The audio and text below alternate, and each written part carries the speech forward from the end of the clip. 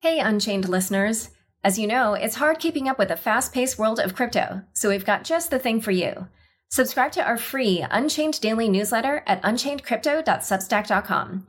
You'll get the latest crypto news and original articles from our reporters, as well as summaries of other happenings and bullet points, plus our meme of the day, all curated and written by our amazing team. It's still your no-hype resource for all things crypto, just in newsletter form. Sign up at unchainedcrypto.substack.com. Again, the URL is unchainedcrypto.substack.com. Not a dividend. It's a tale of two clans. Now, your losses are on someone else's balance sheet. Generally speaking, airdrops are kind of pointless anyways. Unnamed trading firms who are very involved. Alec.eth is the ultimate Ponzi. DeFi protocols are the antidote to this problem. Excellent. All right. Hello, everybody. Welcome to the Chopping Block. Every couple weeks, the four of us get together and give the industry insider's perspective on the crypto topics of the day. So, quick intros. First up, we got Tom, the DeFi maven and master of memes. Next up, we have Tarun, the Giga Brain and Grand Poobah at Gauntlet.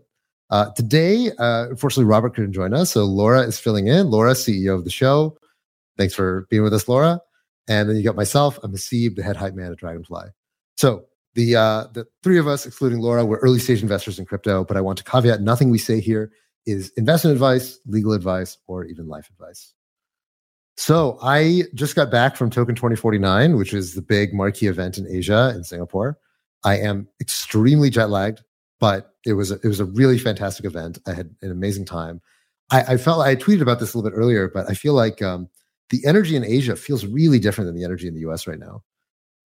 Laura, I was listening to the last few shows you've been running, and it's kind of all very doom and gloomy. A lot of people kind of feeling sullen about regulation and about the SEC, and we're going to talk about some of that stuff with all the stuff going on in the US. Macro feels terrible. Everyone's kind of sad. In Asia, people feel great. Did you miss the episode that came out yesterday with SBF? Because he actually he felt optimistic about what was going to happen with regulation in the US. And I was like, what? So I have it queued up. I want to listen to it. I've heard that SBF has been doing lots and lots of behind the scenes action with respect to regulators in the US. So it's basically him and Katie Haun kind of have the whole US industry on their back is what I hear. I don't know how true that is. Pretty much. That makes sense. Someone was telling me Sam's spending like half his time in DC these days, which is, I guess, a testament to that. Yeah, I wouldn't be surprised. Yeah, you should listen. But I one thing that I was curious about was like, what is he talking to them about? And I think there are certain things that like the crypto community is super, super kind of just really into or like thinking about a lot. And I think like his priorities are slightly different. Not, 100%, but, I think like everybody has been talking about like the Tornado Cash sanctions and privacy and stuff like that. And like, I don't think that's top of his list, So even though he's spending a lot of time there, I think like there are certain things where, that's really what his priority is like, having FTX infrastructure being used to clear derivatives. I'm sure that's probably actually number one. Because he talked about like exchange kind of stuff was one of his priorities. But I feel like some of the more hot button topics in terms of regulation are maybe not his priority. I mean, that makes sense, right? You can't, I don't think one should expect for Sam necessarily to carry every pet issue of the crypto native community on their back.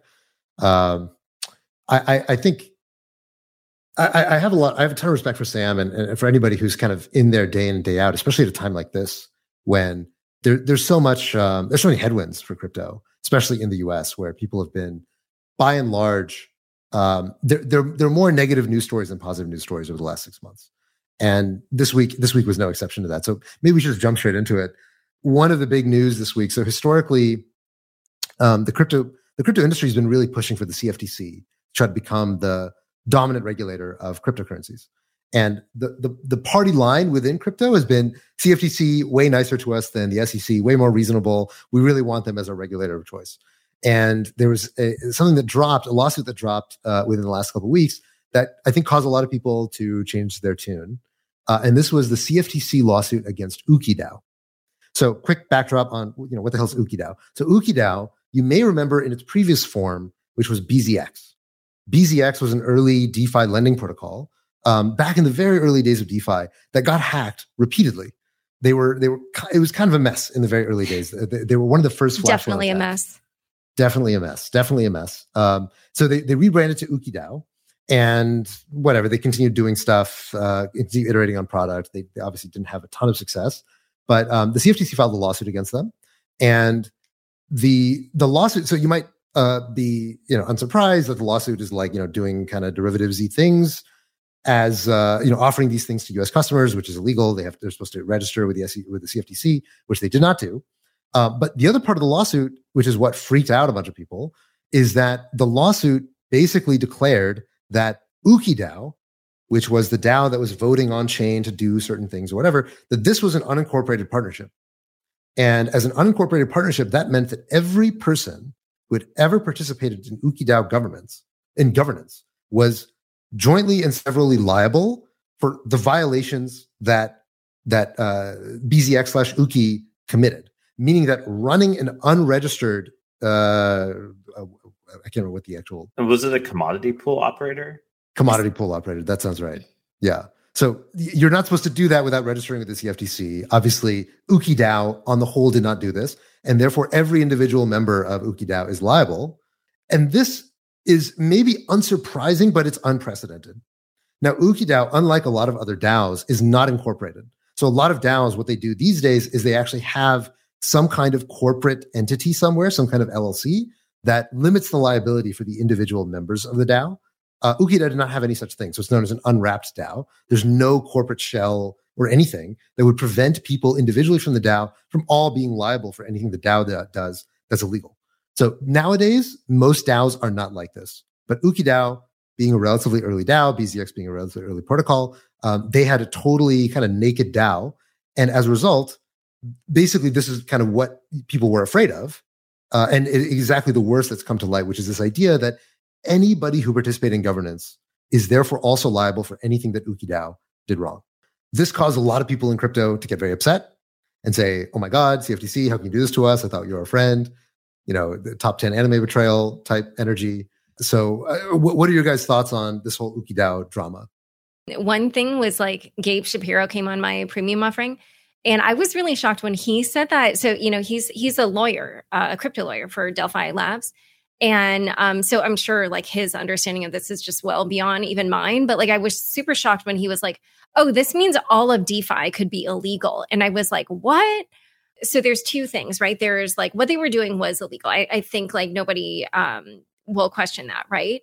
But then like he was kind of saying that any sort of thing where you're like trying to have decentralized governance that could be illegal. But the other thing I wanted to say was like that commissioner who dissented, I read her dissent. I thought it was actually really interesting. This is not an area I'm super familiar with, but her main thing was she was like, first of all, look, this now creates this like weird separation in terms of the class of individuals, right? There's like the token holders that participated in governance and then the token holders that didn't. And she was like, look, the CFTC is sort of setting this precedent in this enforcement action without having gone through like a normal process of, putting forward a proposal and then soliciting comments and then, kind of like coming up with whatever the best solution is to deal with these kinds of situations where DAOs are engaging in some kind of activity that is against some sort of law. So, obviously that she just was like, look, this is sort of just creating this thing off the fly without like really thinking about it. And then second, she was like, the side effect of this is that a lot of these DAOs their token holders will feel less inclined to participate in governance, which she, was pointing out was like seemingly a bad effect, which I would agree with. So, I think there were just a number of things where, it either wasn't clearly thought through or, the effect that they wanted was to sort of like chill DAO activity. So, I don't know. By the way, I looked it up and FCM is Futures Commission Merchant. So, that was, yeah.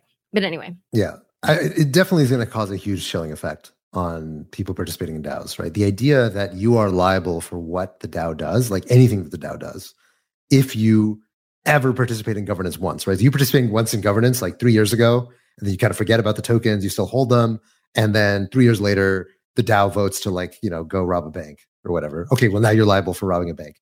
That seems like a pretty crazy legal theory about liability, right? Like normally that's not how anything we think of works. Like if you have no mens rea, meaning you have no actual intention to commit anything illegal, then the idea that someday the DAO does something illegal, you are now liable for it seems pretty ridiculous. So the dissent from the one commissioner was notable because I think it pointed out a lot of the weaknesses of this legal theory. But of course, again, filing a lawsuit is not law. So there's a very good chance that this thing is going to get challenged. I think the legal theory behind the challenge seems pretty plausible.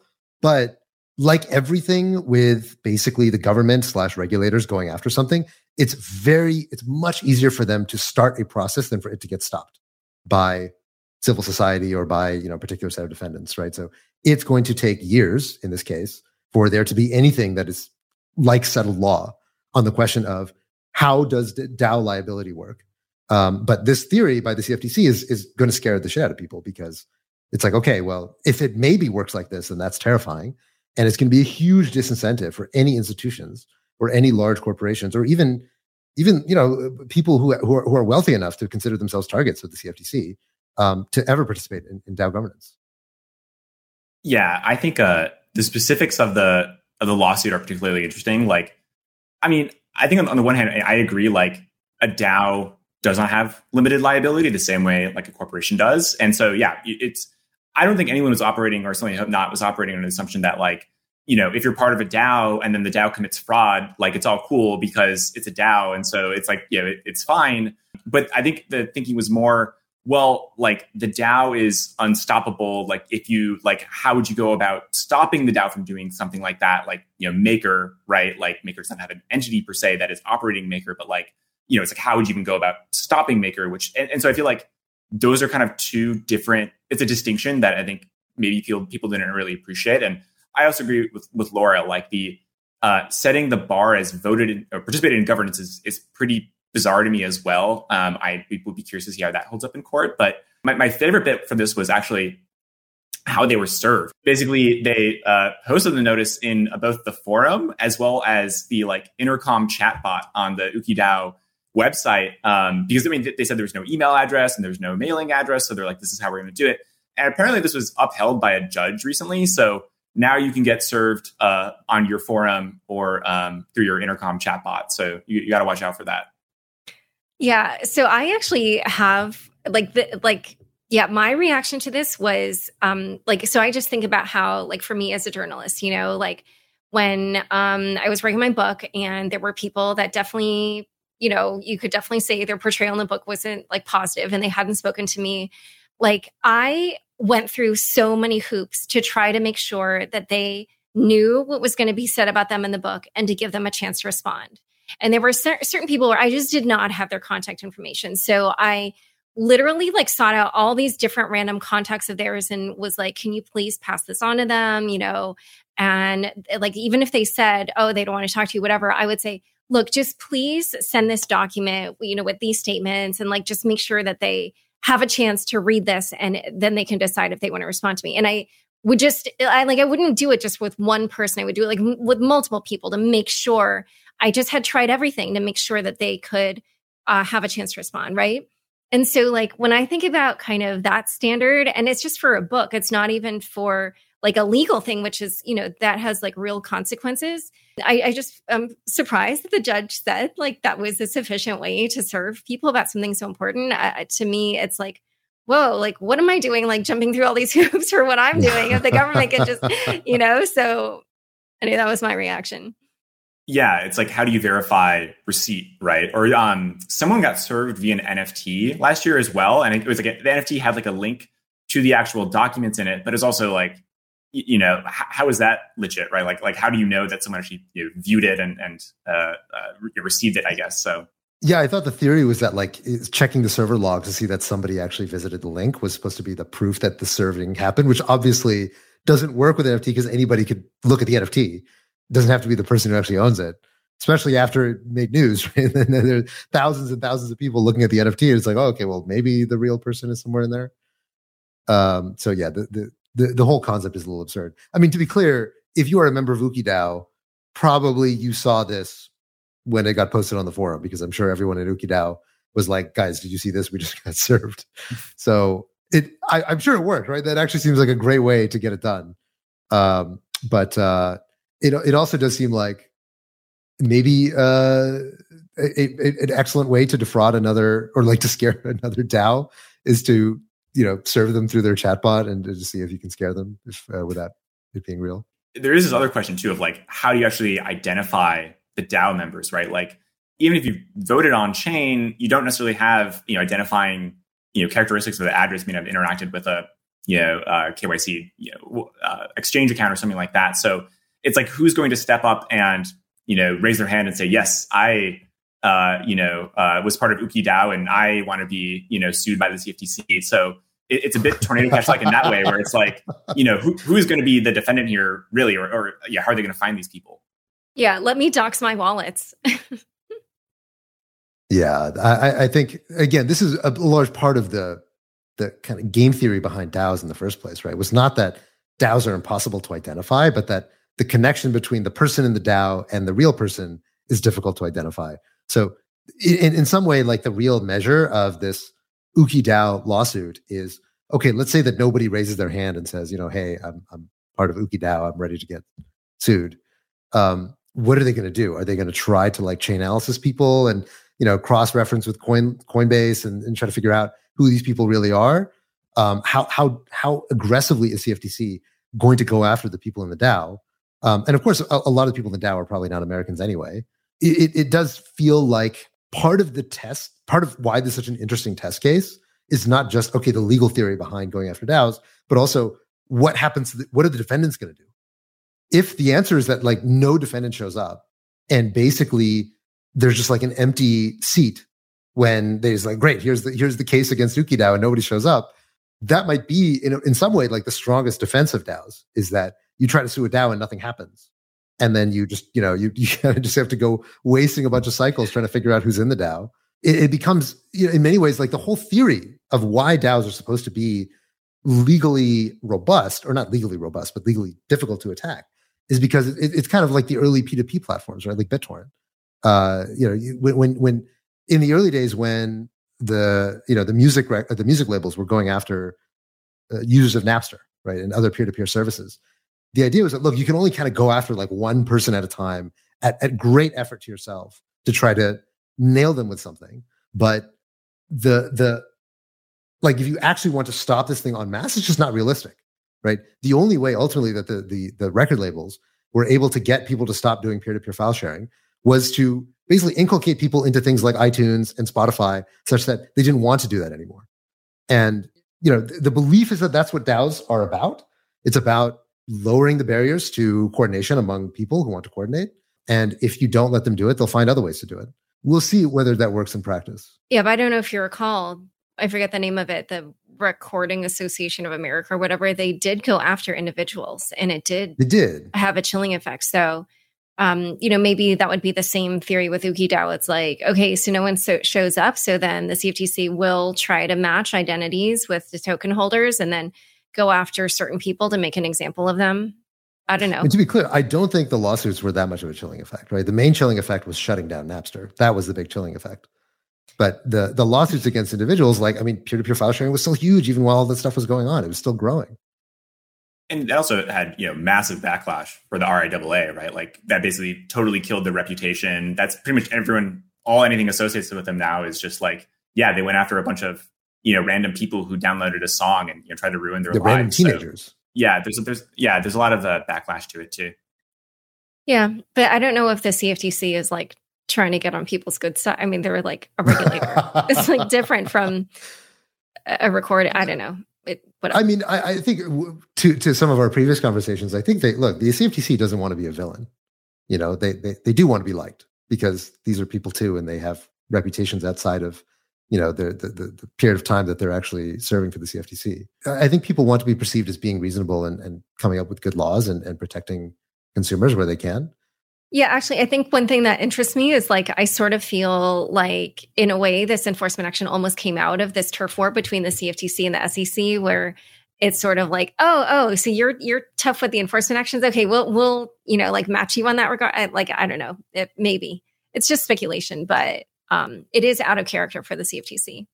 Or maybe it's not. Maybe this is just what the CFTC is going to be like once they're the cop on the beat. Is that they're like, look, somebody's got to crack down on this DAO nonsense, and I guess it's us now. So we're just going to go do it. Anyway, we'll see. Well, speaking of the SEC, the SEC was also in the news in the last couple of weeks because of a large settlement that they reached with Kim Kardashian. So we might remember Kim Kardashian very famously and prominently shilled this project called Ethereum Max, which was, what is Ethereum Max? Is it just like an Ethereum fork kind of shitcoin? Let's just say it's not associated with Ethereum. I don't know what it is, but it's not, let's just make that part clear. Okay. Vitalik was not involved in Ethereum Max. This is outside parties that were innovating on Ethereum to make it more max. Anyway, so she was charged 1.25 million for her promotion of Ethereum Max. And pretty much immediately after this, so Ethereum Max is just like dead as a doornail, pretty much, since they originally shilled it. But after the announcement of this Kim Kardashian settlement, Ethereum Max pumped like 130%, which is awesome because that's just how crypto works. I don't know that there's much to talk about here, other than like, look, if you are a celebrity that is, not disclosing your conflicts of interest, the SEC will eventually get you a year and a half later. Well, did you guys watch the SEC's video that they released with this? Wait, they released that was a video? embarrassing for it's pretty cringy to make that. Oh, okay. Can you give us the exposition? Like, give us the play-by-play of the video. Yeah, it was just like warning people basically that, if a celebrity is promoting something, that doesn't necessarily mean that it's a good investment for you because they're getting paid for this and they're going to make money either way. And, your financial priorities might be something different. But yeah, so just keep watching, because I was watching this and I was a little bit like, wait, because there's something about the style of it where office hours with Gary Gensler. Yeah, like you could imagine that they would make it in a way where, you as the viewer would really take away the lesson that like you need to be careful of these people. There's something like so parody-like about it, where it's almost like they're making fun of themselves rather than like making the bad actors seem like bad actors. Do you know what I'm getting at? So I was watching this, I was like, wait, if the intended effect is to educate people around, not they're, these are such caricatures. It just sort of makes top-notch stock the footage. video, more ridiculous rather than like, giving people the message, like, don't trust these people. I don't know. That was my take. It was like super, I don't know. There was just something about it. I was like, I wouldn't,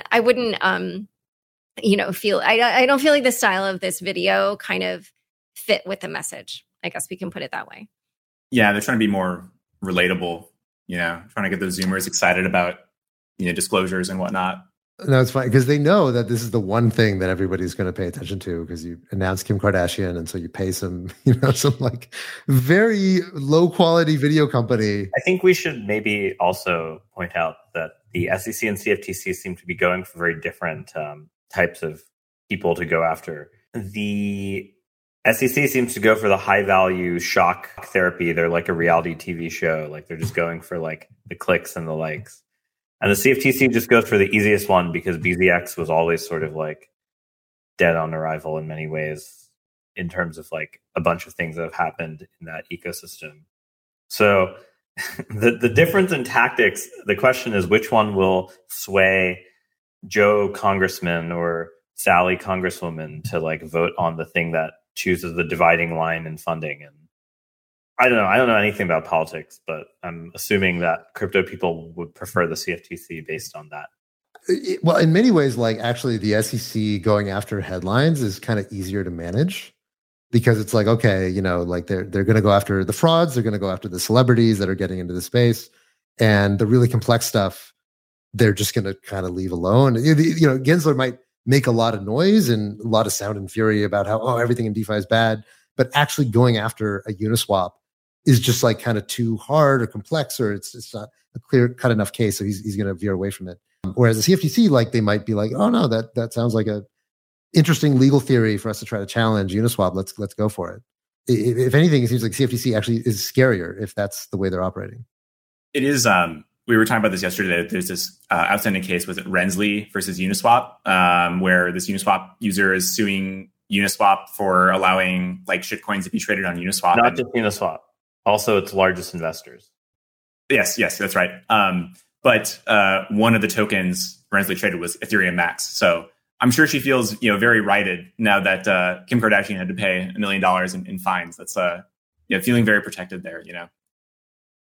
I had one sort of semi-saucy take on this Kim Kardashian thing, which is, you know how she just started this private equity fund like a month ago? Yeah, that's right. Usually when you get these SEC citations and you admit wrongdoing, you're like banned from trading or purchasing securities or being a registered securities broker of any form for like a year or whatever. I'm curious how the two things coincide. There's like something. No. Like pumping something without disclosing your investment in it is very, very different from like securities fraud. Yeah, but she's an investment advisor technically. Sure, but like usually investment advisors have some type of slap on it, even if it's like a 2-month suspension. Like there's usually some. It's interesting to see that this got negotiated out. Well, she is banned. She is prohibited from promoting or I forget what the activity is, but there's some prohibition on her activities with crypto asset securities.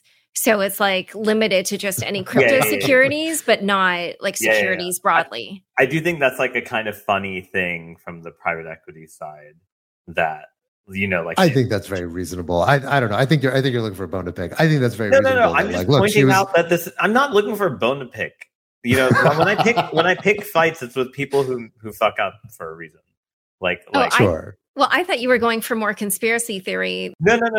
It wasn't really conspiracy theory as much as like, I bet you part of the negotiation of her settlement involved this like, hey, like exclude, like you can make the fine higher, but exclude the certain. Yeah. I mean, but also look, like it was disgorgement of profits, right? It's not like, hey, we're going to hit you with 1.25 because it's a nice round number.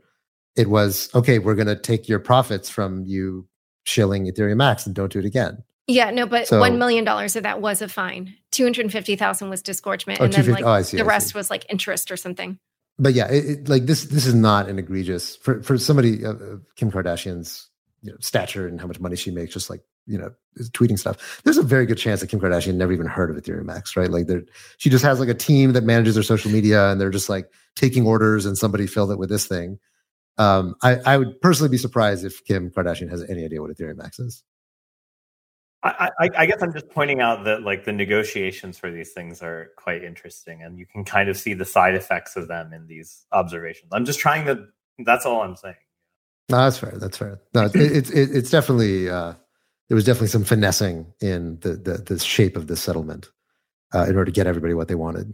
So see, SEC comes out with like a nice scalp that they can show off on social media, and then Kim K gets to keep running her private equity empire. So, yeah, no, definitely was a great PR move for the SEC, no question. They got so many headlines. Did Gary Gensler have I feel like that must be his most liked post.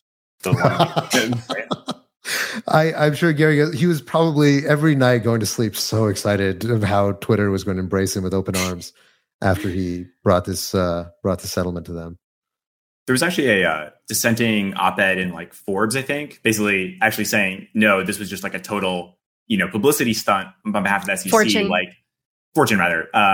It's like, who is actually being protected here? It's as if like someone was, planning a nice diversified portfolio and was misled by Kim Kardashian into thinking that Ethereum Max was, a nice safe investment. It's like, it's just kind of absurd. So I don't know. I just like, we talk about this. Hold on. There there are really obvious rules around this, right? Like for anything, like even for isn't that even true for like sponsored posts on social media?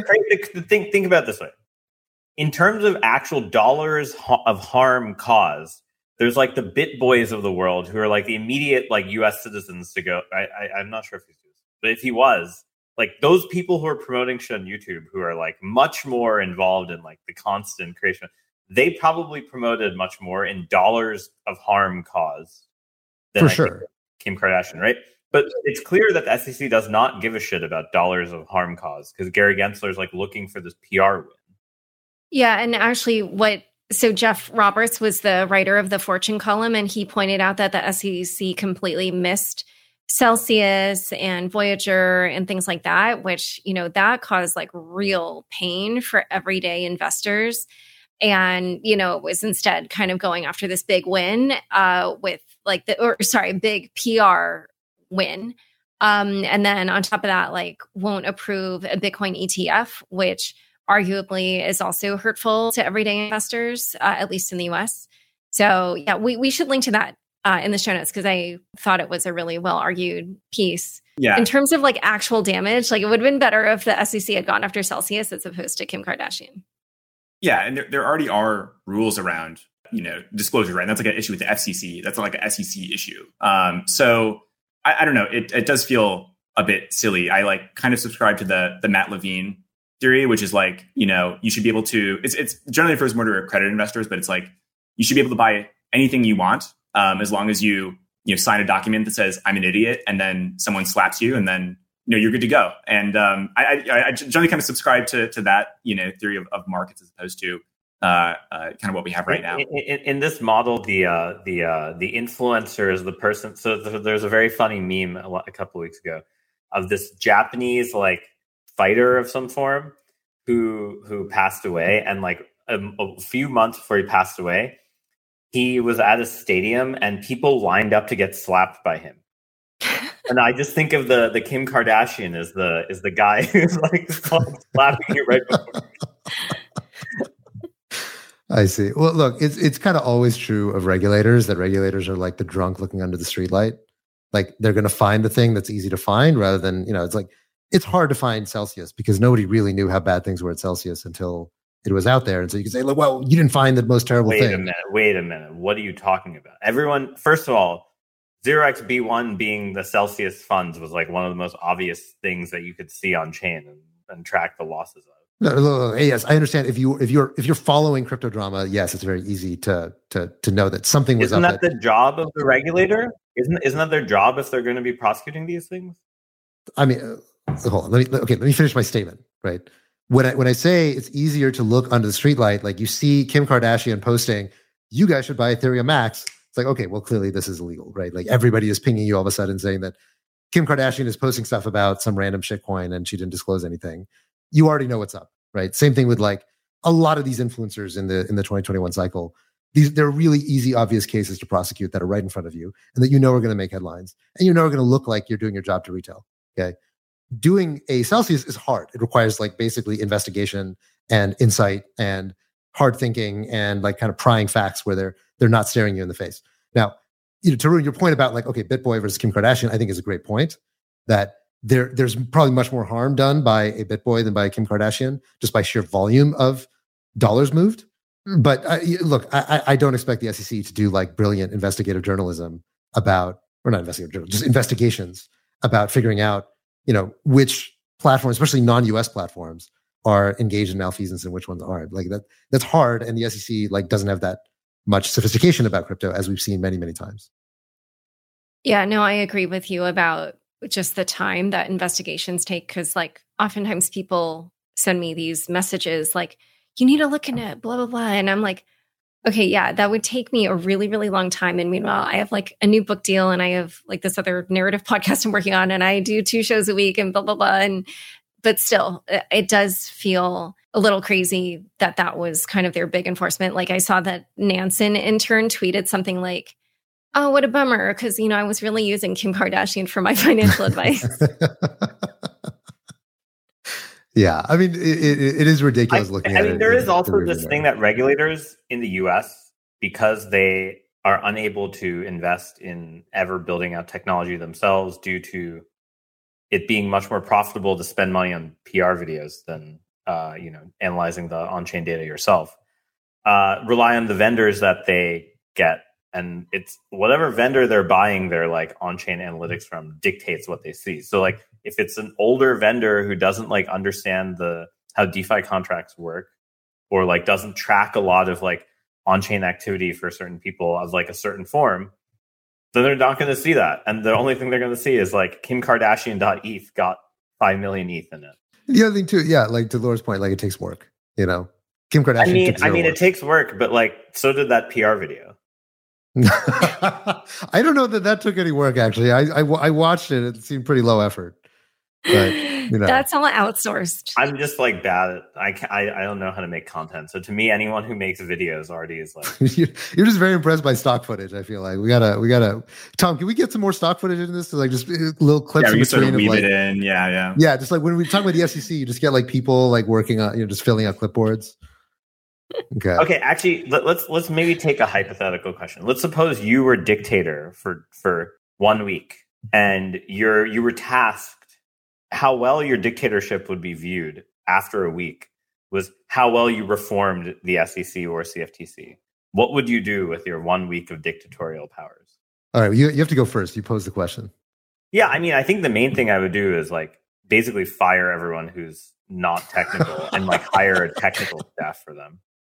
Okay, so you in your 2 weeks, basically, you'd fire everybody, so there's no one left working at the SEC. No, not everyone. And then you would like start doing tech interviews, and then you would be kicked out. I think what I mean by that is I would instill this mandate that would basically have to be followed. That like the company would have, like the end organization has to like basically prioritize certain technical milestones, and if they don't, that like Congress is basically going to decrease their funding every year for the next 5 years, and basically make a milestone basis of like how good their ability to actually like measure on-chain information is, and if it's still dog shit, they should keep having their budget. Well, I think their budgets are already super low. That's probably why also we see this sort of like triage with like the easy wins that to the rest of us seem kind of dumb, and then like little work being done on kind of the more important things. So they do have some sort of performance measurements. So they're like the government accounting organization, GAO, whatever, has this like these performance metrics that they use. And the performance metrics are not necessarily based purely on actions taken. They're also based on like, how much like amount extracted per unit enforcement. And I feel like they just have chosen really bad KPIs, and you have this Goodhart's law thing where like it's actually much easier to optimize those KPIs by not actually improving your technical capability and instead making videos. And so I generally think like that's the problem. Like the metrics are just fucked up for these. I think that's probably right. It feels to me like the way, if you have 2 weeks, the way to try to reform the SEC is basically you get like a CTO for the SEC, and that CTO is now heading the organization. And you basically say like, look, we're going to take a quarter. It's kind of like a tech company, right? In a quarter, you might say like, look, we're so deep in tech debt. We need to like freeze the feature roadmap and just go pay down technical debt. And that feels like probably what the SEC needs to do is like create a more systematic way to do what they do. Now, of course, crypto is a small part of what they do, right? Obviously, financial markets are freaking massive, especially in the US, and they need to regulate an enormous surface area beyond just crypto. But this feels like not just a crypto thing, right? This is like a kind of broader thing of how can you systematize what you're doing in a way that's not just basically headline chasing, which is easy to do, but not great at actually creating the right kind of norms around how markets function. So an interesting thing about Reg NMS, which is Regulation Neutral Market Service, which is the main U.S. regulation that ensures that prices you get on U.S. equities across multiple different venues, so like NYSE, NASDAQ, BATS, Philadelphia Exchange, whatever, are guaranteed to give you the like national best bid and offer. So this kind of forces this notion of like synchronization of prices across the U.S. And part of the reason this law actually even ended up being enabled was that there was this trading firm that kind of like didn't do that well as a trading firm, but then basically sold a lot of their analysis tools they were using for trading to the SEC. It was called TradeWorks, I think, WRX. And after that, they got a lot better at finding spoofing. I mean, you can see like the spoofing is working. So it's very clear that like the Genslers of the world are not particularly good at like figuring out how to make that jump, right? Like SEC got lucky in 2006, where they're a failed trading firm. They were able to acquire basically assets for pretty cheap. I think it was like $8 million, which is like less than they spend on like anything, technology wise. Because they Right. I mean, you can see the contracts, right? So I'm just trying to point out that like that would be my dictatorial bent. Especially as crypto continues to evolve, becomes more complex, becomes more difficult to wrap your head around. It requires more technology in order to really engage with it seriously. Well, let's move on a bit from the SEC, because I feel like we've I don't want this to be the regulatory show, although obviously there was some regulatory news this week. So there are a couple of stories that I want to get to that I thought were very interesting. First, I want to start with Tyler Hobbs's new $17 million QQL collection. There was a really interesting story that got a lot of Twitter up in arms. So we've talked before about royalties and about some of the new NFT exchanges that are no longer respecting royalties. And I think Laura and I, you and I have scrapped a little bit about this concept of NFT royalties. So one of the most notable exchanges that don't respect royalties is X2Y2, which is this kind of Chinese team that is building a very similar to LooksRare type exchange for NFTs. And this is one of the first times we've seen this. So QQL basically decided in their own code base to blacklist X2Y2 from being able to list QQL NFTs.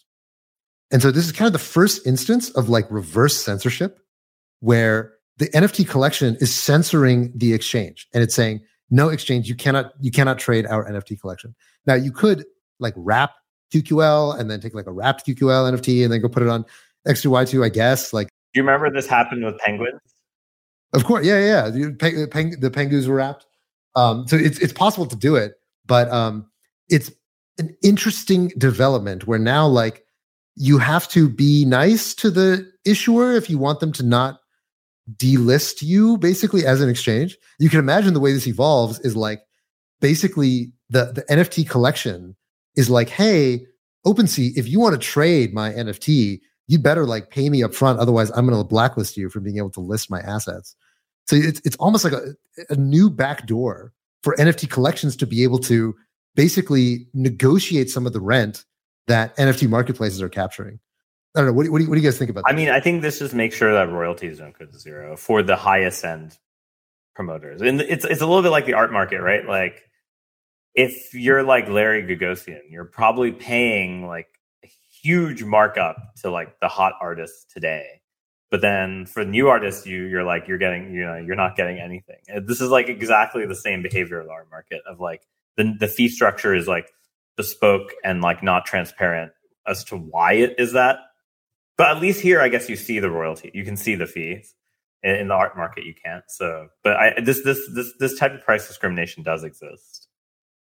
It is weird too that also the blacklist is also updatable by like the owner of the contract, and so I think there's always this tension with NFTs of just like how sort of permanent is this? Is the metadata stored in IPFS? Is the image stored in IPFS? Or is like a link to S3 somewhere? And this feels like a big step towards no, this is just like a JPEG on someone's servers, and that like the owner could basically step in forever and like blacklist transfers or transferees, which feels a bit, I don't know, kind of strange and sort of antithetical to what NFTs are supposed to be about. It's the USDC of NFTs. It ties into that Magic Eden thing. I can't remember what it's called, like Ghost or something, where basically if you traded an NFT in a way that did not respect the royalties, that they would basically like tombstone your NFT such that it showed up as like a hey, you didn't pay your royalty thing. If you think this has been if you've arrived at this page in error, please email support or something. It's like wow, holy shit, we really are moving pretty far away from the original concept of okay, this is like a permissionless artifact on the blockchain. Now it's like okay, the NFT issuer is policing every single instance of a transfer of this NFT to figure out whether or not you paid your toll as you're crossing the toll road. Like it seems like we're moving in a very weird direction as the NFT issuers are really trying to hold on to their grasp over royalties in particular. Which Laura, you and I have argued about this before. This feels to me like a super unstable equilibrium, right? In the long run, the whole point of NFTs is that they're permissionless, is that they are open, is that anybody can do whatever they want, which means that you cannot force people to do something if they don't want to do it. And so you can try. This feels very much like the record labels being like, you can't share music because I want to do, like, no, it's just not allowed. Even though I gave you an MP3, you can't give it to anyone. In the long run, your business model just has to adapt to the fact that people are going to do what people are going to do. And you can try like this, like policing stuff and say, okay, well, I'm going to look through to your transactions and try to figure out if that was just a transfer to a multi-sig or an OTC sale behind the sort of behind the veil. I mean, end of the day, the point of crypto is you can make infinite derivatives. And like the fact that you can make derivatives basically means that this type of thing is like going to be like, yes, there's going to be a couple people like Tyler Hobbs who are like, fine, the Van Gogh of the last year artist gets to get away with it, right? But like everyone else is just there's going to be someone who just makes a wrapping service. And ironically, the wrapping service might get more usage than every single NFT derivative that exists on chain because it's just a way to get around all this stuff. It's actually kind of, if I were someone who was doing NFT derivatives, I would actually just go stop and go build a wrapping thing. Be like, look, I'm a man of the people. Fuck these fucking artists keeping. That's the problem. You can't have just one wrapping service because that one wrapping service is going to get blocked, just like the way that X2Y2 got blocked. Like there's going to be many of them. They're just going to basically you need this like reconstitute. Yeah. Totally. Yeah, but you guys, I mean, like, so you guys are all crypto investors. You're like VC people, and VCs tend to be the people who, at the beginning of some kind of new crypto concept, they're like out there being the salesman and like saying like, oh, like this is what makes this, new development so great. And like one of the selling points of NFTs that you guys were like, shilling to the world was like, oh, hey, creators, they can get royalties on resales of their creations. And like now that this has become a thing, now you're like, nah, like we're going to pull that back. Hold on. To be clear, I never said any of that about royalties. I think royalties were cool while they were being enforced. But again, royalties were totally opt-in. Royalties were not designed on the blockchain to be enforced. They were a suggestion.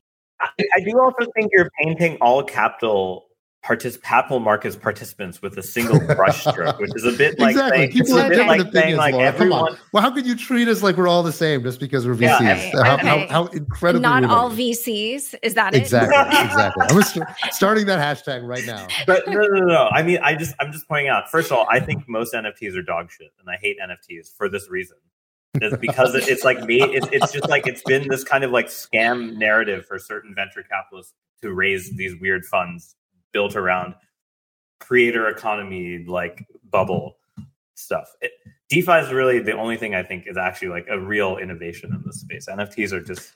I don't agree with that. But yeah. But here's what I will say. Here's what I will say is that there's always these two forces in crypto between like what crypto, the term crypto. Traditionally, it's kind of a right-wing term, right? It sort of skews like, okay, hyper-capitalist, hyper-anarchist, this sort of, or anarcho-capitalist, really, libertarian kind of feeling, right? And the term Web3, it points to the same stuff, but it's kind of the liberal version. It's more socialist. It's more like, oh, we're reinventing the web. We're giving power back to the people, that kind of thing, right? Crypto always has both elements, and those two elements are always in tension. And in NFTs, right, like you see those two concepts. Like one concept is, okay, these are, just pure financializing anything in the world and allowing it to be traded instantly and in a totally unregulatable, unstoppable way. That's like the crypto element. And the Web3 element is like, oh, well, but, you have these royalties and the creators are getting paid and it's like all very kumbaya and, everyone is helping everyone and it's wonderful. And these two things are always fighting each other, right?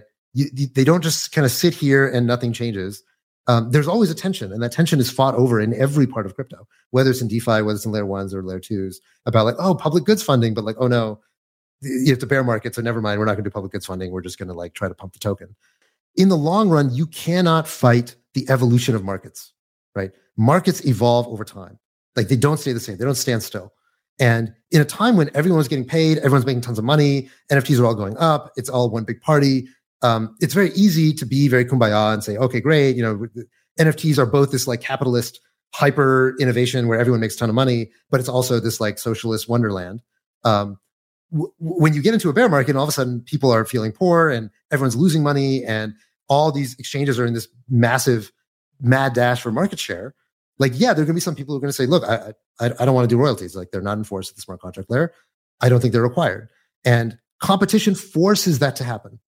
Yeah, but where I would disagree with you is like you keep saying that when creators get royalties, then it's like a kumbaya socialist thing. But I would say, no, that's a capitalist thing. That's them being entrepreneurial. And like, this is, what this person's doing. They're saying like, hey, like you can't trade this without giving me my royalty because I'm a business person and I created this. And the more that it gets traded, that shows that there's value in it. And I should get like a piece of that because it's my creation and the value comes from like what I created.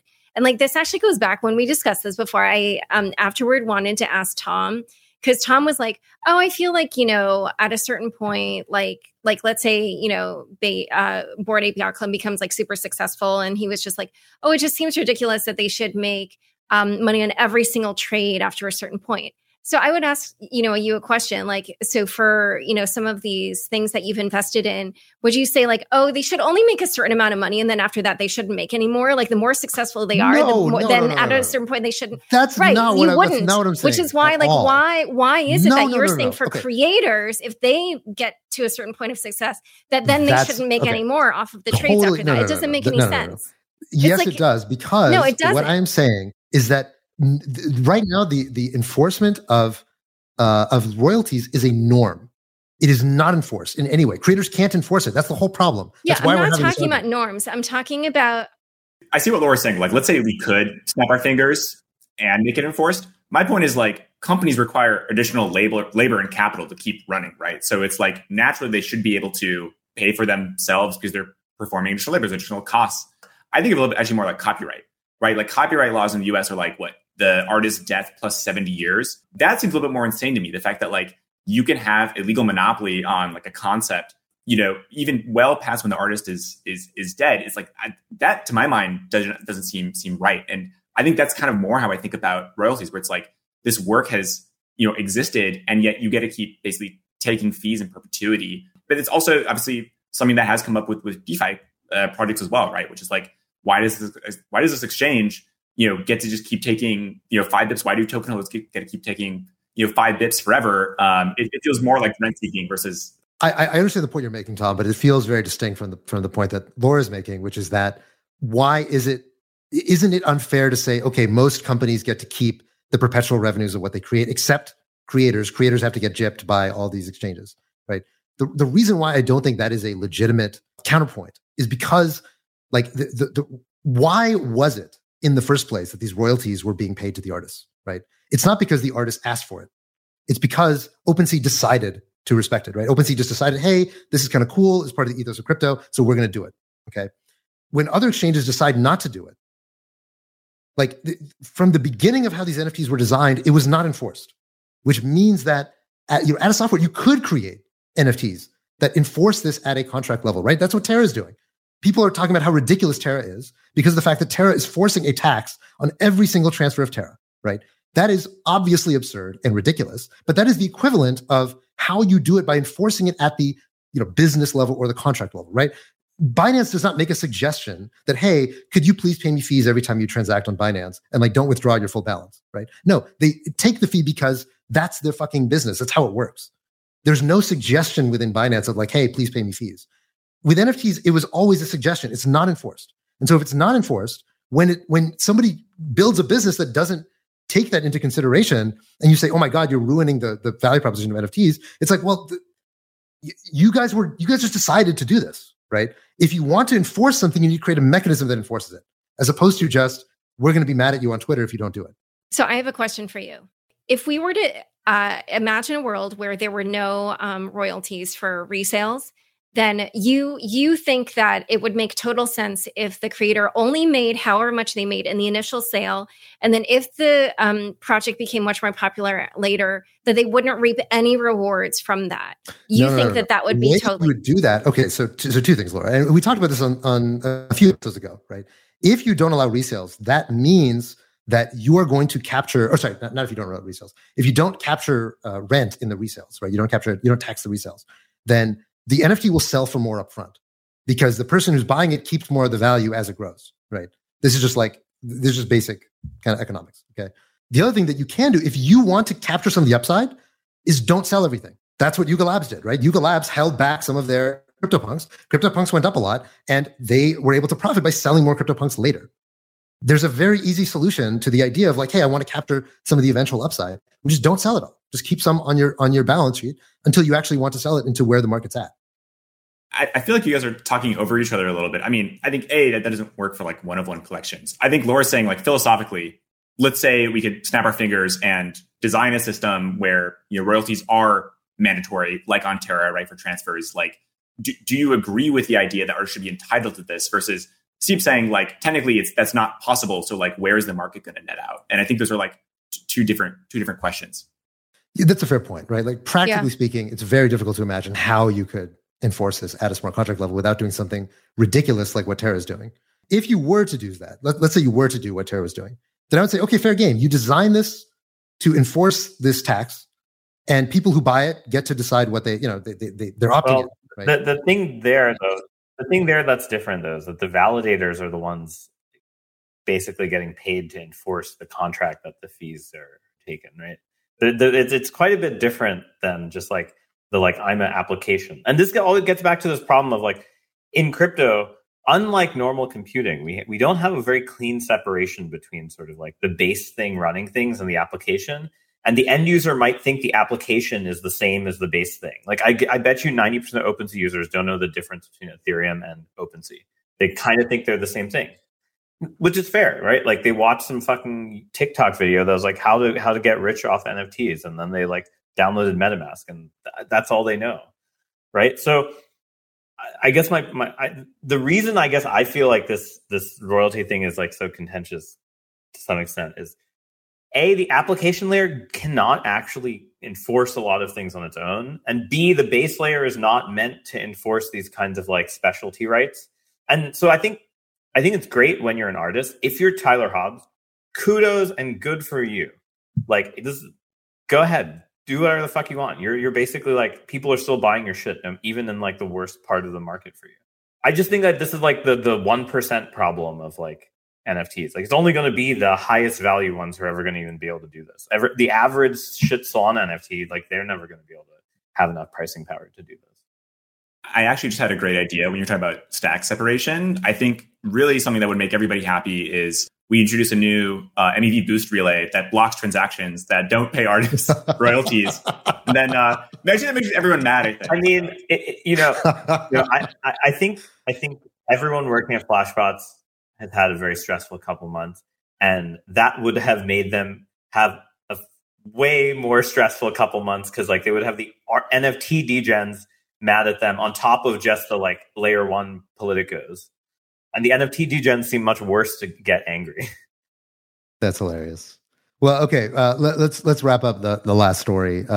After the merge, there's been a lot of drama around Flashbots in particular because of how much market share Flashbots has when it comes to block building.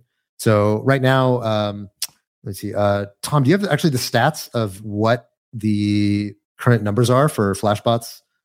I just did. I think it is around 40%. But yeah, that's what I saw most recently on Twitter. Basically, a huge portion of the blocks generated on Proof of Stake are now being generated by Flashbots. And this is causing a lot of hand-wringing within the Ethereum community. It's also causing a lot of hand-wringing at Flashbots. They're kind of, in many ways, a victim of their own success. So it feels like a very much analogous to what was happening when a lot of these Bitcoin mining pools were getting really huge and people were starting to get very nervous about decentralization. Flashbots, of course, is a little bit different than actually controlling quote unquote hash rate or controlling stake per se. But it does mean that a lot of the software that is being run is basically depending on one particular third party for a lot of the blocks that are being built on Ethereum. And of course, the MEV that's being extracted on Ethereum. Any perspectives on what's going on with the Flashbots? Well, a couple of things. So I know, Tarun, you're close to that team, but so I'm not going to pretend to be like some MEV expert or anything, but like I did a show about this summer and I did some like preliminary interviews beforehand. And when I was learning about it, I just was like, it seems like Flashbots is a centralizing force in Ethereum. That was kind of one of my takeaways. And then it sort of felt like almost like a taboo thing to say out loud or something. And then of course, when the tornado sanctions thing happened, and then they were like, oh, shit, we're going to, open source our relay code because we realized that we should have more relays and there should be other options.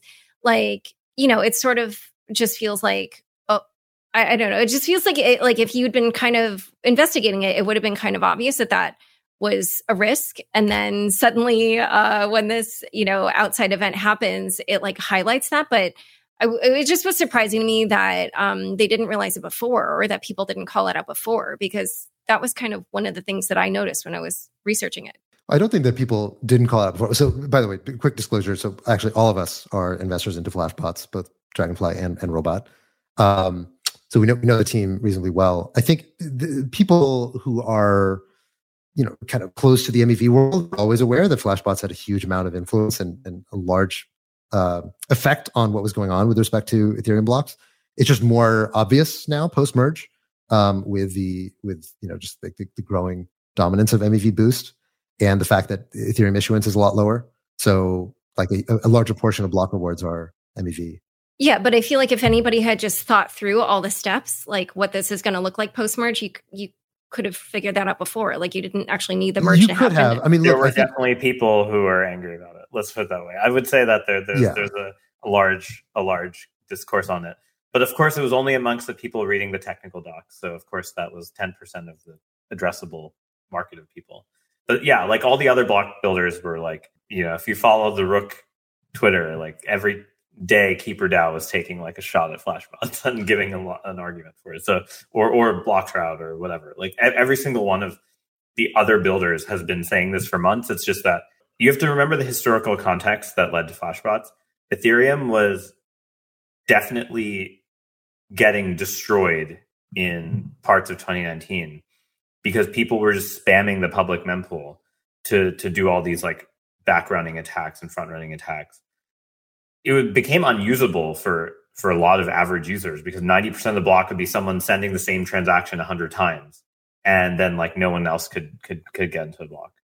And so this was meant to be a way of moving that sort of bid sniping off chain so that it's not clogging the entire block for the rest of the users. Now, naturally, such a thing will have some centralization effect, but also naturally, in the same way that a mining pool operator or staking pool operator controls the pending transactions that they send to all the staker miners that are subscribed to that, you will also have a similar sort of centralizing force. So the question here was like, do we go for some notion of like welfare optimization? Like we want the welfare of all users who want to get into a block to go up, or do we want sort of a pure decentralization argument? And so that was the original reasons the Flashbots 2.0, Flashboys 2.0 paper was sort of pointed this out, 2019.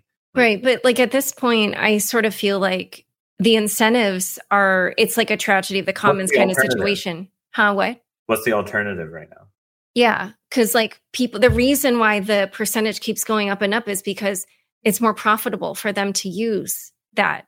And so like, I feel like people will have to be sacrificial. They'll be like, oh, I'm not going to do something that's like financially in my own interest to like keep Ethereum decentralized. But then you're always going to get the people that are going to be freeloaders and be like, oh, well, I'm just going to make more money. I don't care, if it's centralized. And to be clear, that was also true of the mining pools, right? Back in the day when the mining pool, like when there was, I can't remember which mining pool it was that like had 50% mining pool market share. The reason why was because they were the most profitable. Like most miners don't actually care, right? They're just pointing their lasers at whatever's giving them the most satoshis per hash. So most people are just gonna be like, yeah, whatever.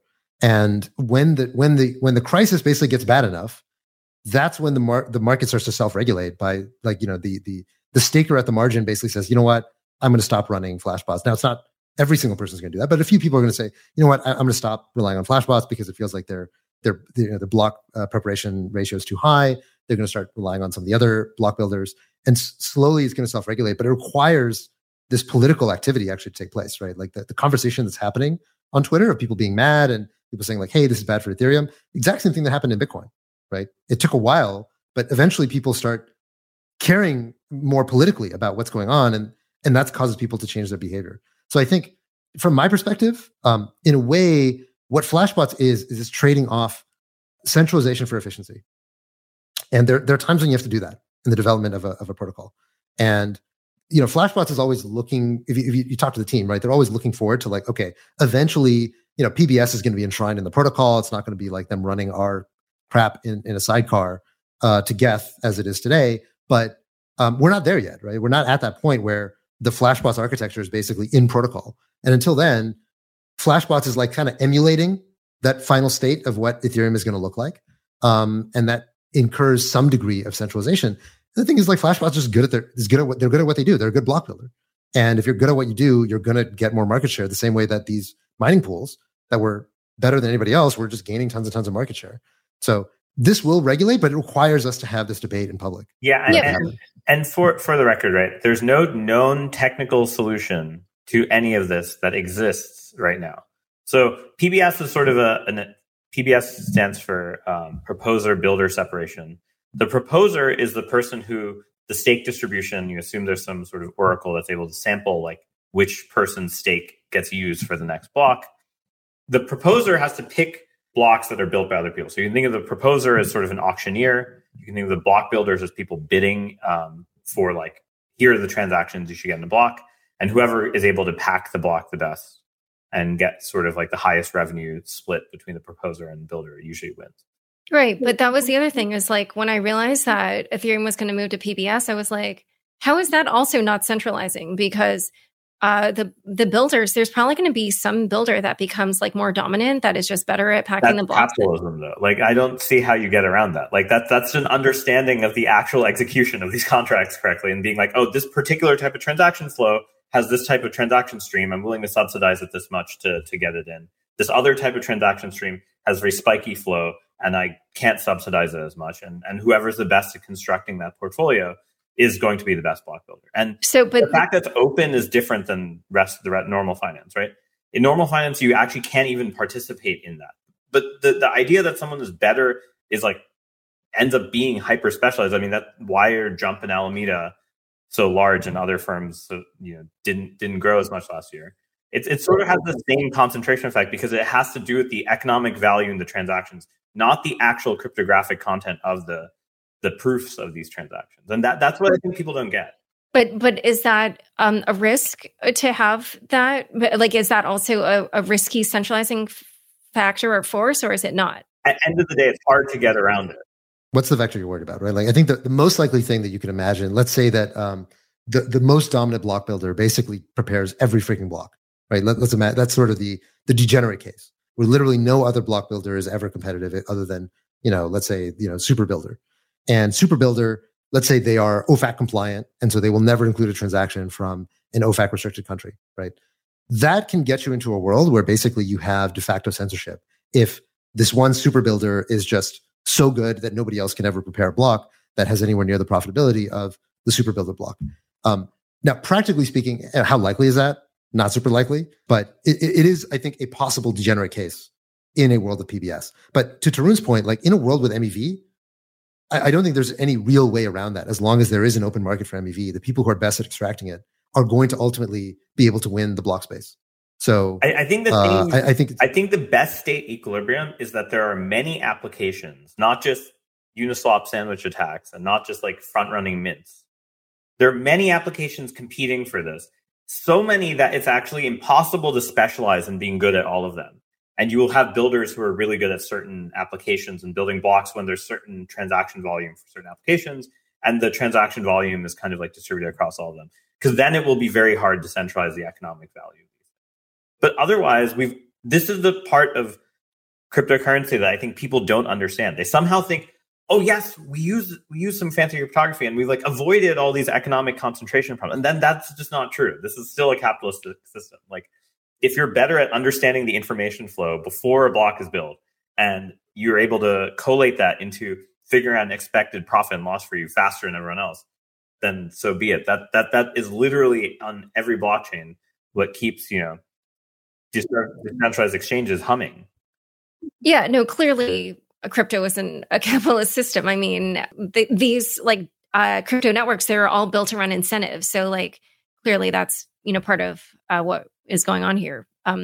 It's just like I said, like when I was learning about it, I was like, wait. And it's interesting to hear your perspective since you guys have invested in all this, and we'll see what happens. There is a line of people who, I guess I would say like there's like the MEV accelerationists versus the MEV can be stopped by cryptographics mean camp, and they're two very separate camps. The can be stopped by cryptographic mean camp is kind of what are so-called fair ordering protocols. None of them have ever really been built in practice and work. And all of them make kind of like quite large security assumptions that are very different than a public blockchain. In fact, they like either make the latency significantly worse. They rely on some fallback oracle.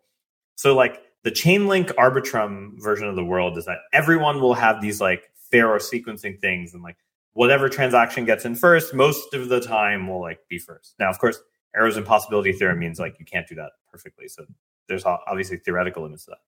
But I guess the main point is the MEV accelerationist camp is like, hey, look, if we actually understand how much value is being generated, how much people's incentives are, we can design a better auction. We can design a better auction that actually is able to redistribute things. It's able to like do other things with this excess value such that it goes back to the users. Whereas the fair ordering side is like, we want to just not care about what transactions are going in and what value is created. There still could be value extracted. We just want these like theoretical guarantees of first in, first out. And it's that's sort of like a philosophical debate that has no technical solution at this juncture today in 2020. Yeah, no, I agree that like first of all, I definitely agree that the two sides are a little bit like oil and water, and in some sense they like actually really, really dislike each other, which I randomly stumbled into and did not expect when I discovered that. And I was like, whoa, like, yeah, that was kind of interesting. But I agree that a part of it is like a values thing. And, other people have talked to me about this potential for MEV to result in rebates for users, which I actually think is super interesting. And frankly, in terms of the sort of fair ordering thing, like as far as I understand, Arbitrum is like super centralized. So even when you kind of like try to minimize MEV, it's centralized anyway. So, I'm not a technical person, so I don't know how to solve this. No. So this is the reason I kind of like, why do I write the research I write? A lot of it has to do with like proving these things formally, because like everyone who's working on this shit doesn't seem to care about there exists some bounds to how well you can do either side of this. And everyone is just like kumbaya to my side. The other side sucks. But in reality, it's a very subtle trade-off between these two things. And unfortunately, like, people's economic incentives don't let them research it. So I unfortunately am left with that bag. Well, we're very blessed to have you doing God's work, Tarun, and proving to people what they might know somewhere. The point is just that the people working on these things otherwise are incentivized to choose their camp, right? Instead of like being neutral about it. Fair enough. Well, look, to close out this thread, the one thing I will say is like, look, we've got a lot of love for the Flashbots team, but we also you also need some tough love for them. Like they're in many ways a victim of their own success. And so to the extent that you want to yell at them for being like, yo, why are you guys like centralizing Ethereum? Like do it. Give them shit. Tell them like, hey, you guys need to figure out a way to not make Ethereum what Bitcoin was in 2017 when a huge amount of concentration was taking place in the mining layer. I think this stuff will get figured out, but it won't be perfect because there is no perfect, right? There is no pristine, kind of final state that this stuff is going to end up in. There's always going to be a tension in blockchains between centralization and decentralization. Same way, as I was saying earlier, between capitalism and socialism. There's always some tension. And that tension gets resolved in part through economics and in part through politics. And we're seeing that playing out right now. And I think that's important. So I'm glad that people are pointing this out, that people are pushing Flashbots to have answers. And they're doing a lot more open sourcing stuff. They're talking about how their roadmap is that they're going to make it easier for other block builders to become competitive with themselves, which is the kind of thing that a normal company would not do. But when you're so tightly, when you're tied so tightly to the fate of Ethereum, in some sense, like Flashbots only succeeds if Ethereum succeeds. In the same way that the Bitcoin mining pools back in the day, like they also got the same calculus, is that they only survive if Bitcoin survives. And if Bitcoin is going through like the civil war because the miners are too centralized and like people now think like, oh, we should throw all this out and like start over. It's like, okay, never mind. We're not that centralized. We're not going to try to be monopolists. And so I think that push and pull is essential to how blockchains work. And there's also this interesting thing of like off Ethereum MEV exists quite. In fact, I would argue it's much because it's less efficient. It's more extractive from users in some ways. But I think between Solana and Cosmos, there's sort of different models of how MEV auctions look, how they'll get extracted, how the technical details of the chain influence how well these things work. And these experiments are going to influence like how people design around what sort of the limits of like what fair means. Because fairness it can have many different definitions, unfortunately. Very yeah, true. and actually, I know we're over time, but like last point on this is just like interesting listening to Haseeb talk about how there's kind of like capitalist tendencies in crypto and also socialist, which I had never like thought of that. But like it's weird to me that it had never occurred to me that is true, but it is, which is like really interesting and fascinating about crypto, that it's like this thing that's, yes, capitalist because of incentives and what we talked about, but then it's also this thing that's like trying to get everybody, you know, involved and kind of distribute value to like everybody. And it was just like a fascinating thing. But anyway, well, this has been super fun. We got a little bit heated for a little bit between you and I, Laura, but it was a lot of fun, and I'm glad you were able to jam with us today. So that's it. Until next time, thanks everybody, and signing off. Yes. Bye, everyone. Bye.